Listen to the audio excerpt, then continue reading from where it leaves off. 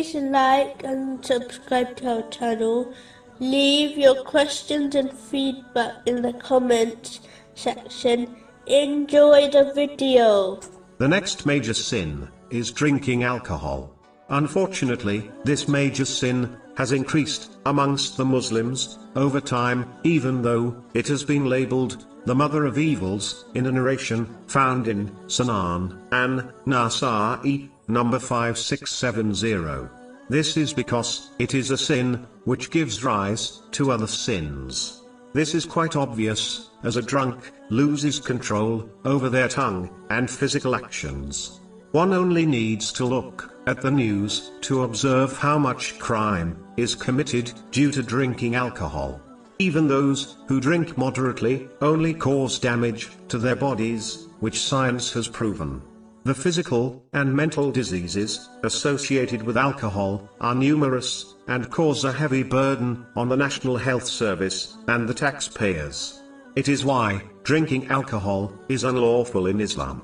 Chapter 5, verse 90. O you who have believed, indeed, intoxicants, gambling, sacrificing on stone altars to other than Allah, and divining arrows, are but defilement from the work of Satan.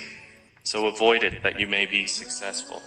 The fact that drinking alcohol has been placed next to things which are associated with polytheism in this verse highlights how important it is to avoid.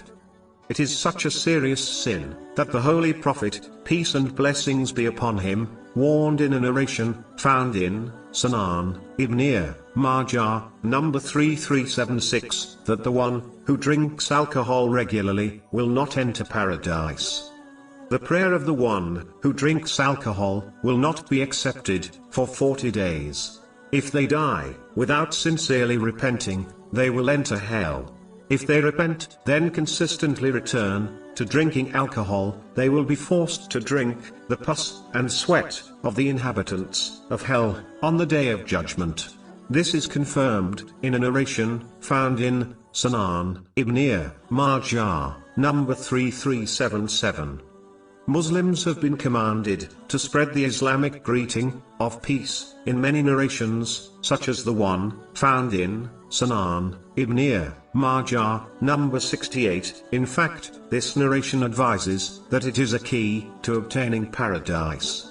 Yet, a narration found in Imam Bukhari's Adab al-Mufrad, number 1017, advises not to greet someone who regularly drinks alcohol. Alcohol is a unique major sin, as it has been cursed from 10 different angles in a single narration found in Sunan Ibn Majah, number 3380. These are the alcohol itself, the one who produces it, the one it is produced for, the one who sells it, the one who buys it, the one who carries it, the one to whom it is carried to, the one who uses the wealth obtained through selling it, the one who drinks it, and the one who pours it. The one who deals with something that has been cursed like this will not succeed in the hereafter unless they sincerely repent.